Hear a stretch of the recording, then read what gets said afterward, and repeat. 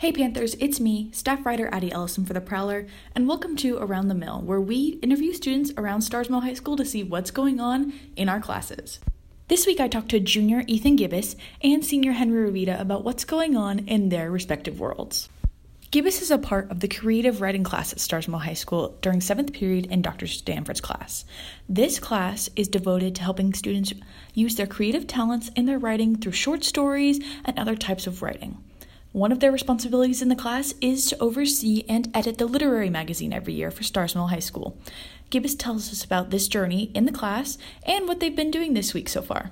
We are starting with our flyers that are going up around the school so that students from anywhere in the school can submit. They can submit digital writing, digital art, photos, music, anything they like. I am I'm under the top person.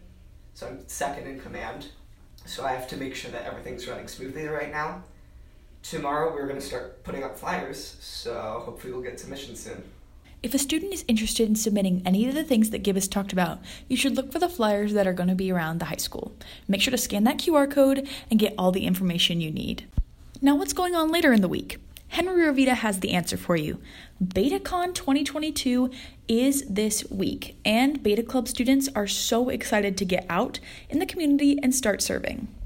BetaCon as a senior, I think, would be most fun because, it's a service thing. So it's like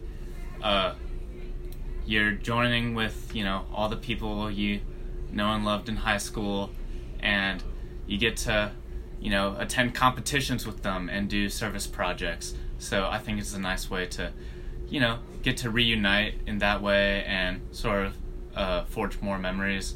It's also a great way to meet students who don't go to our school and see what it's like for them. I've made a couple of friends outside of our school, and just hearing their experiences, and it can really change your mind. And, there are some really great people out there, especially in Beta Club, because it's a service club, and everyone there is they're good kids, and they always look out for each other, so it's really awesome. Also, just going around Savannah, they give you a lot of freedom, which not a lot of high school trips do, and it's nice just because it's just you're out on the town in Savannah, and you get to go out to lunch, talk with your friends, and you get to do some awesome service and competitions to top it all off.